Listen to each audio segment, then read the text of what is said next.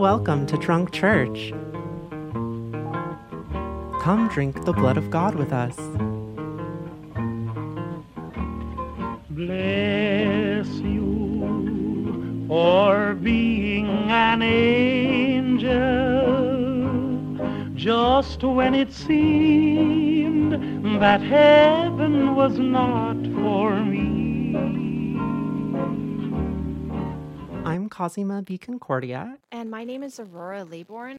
Today, we are going to be doing our second bonus review episode on Phil Tippett's masterpiece of practical effects, 30 years in the making, Mad God.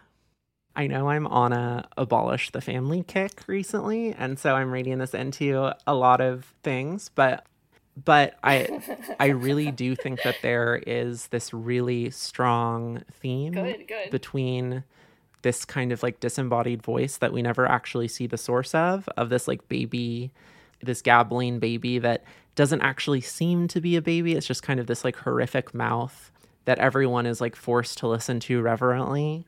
And then when it comes to the actual child, that's more like a fetus. So there may be a little bit of a critique there.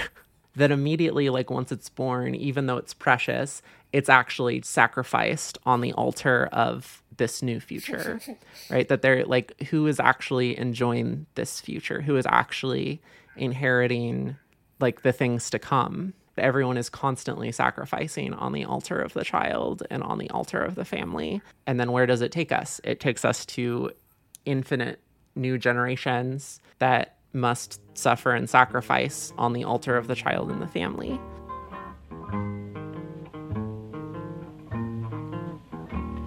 Bless you for being an angel,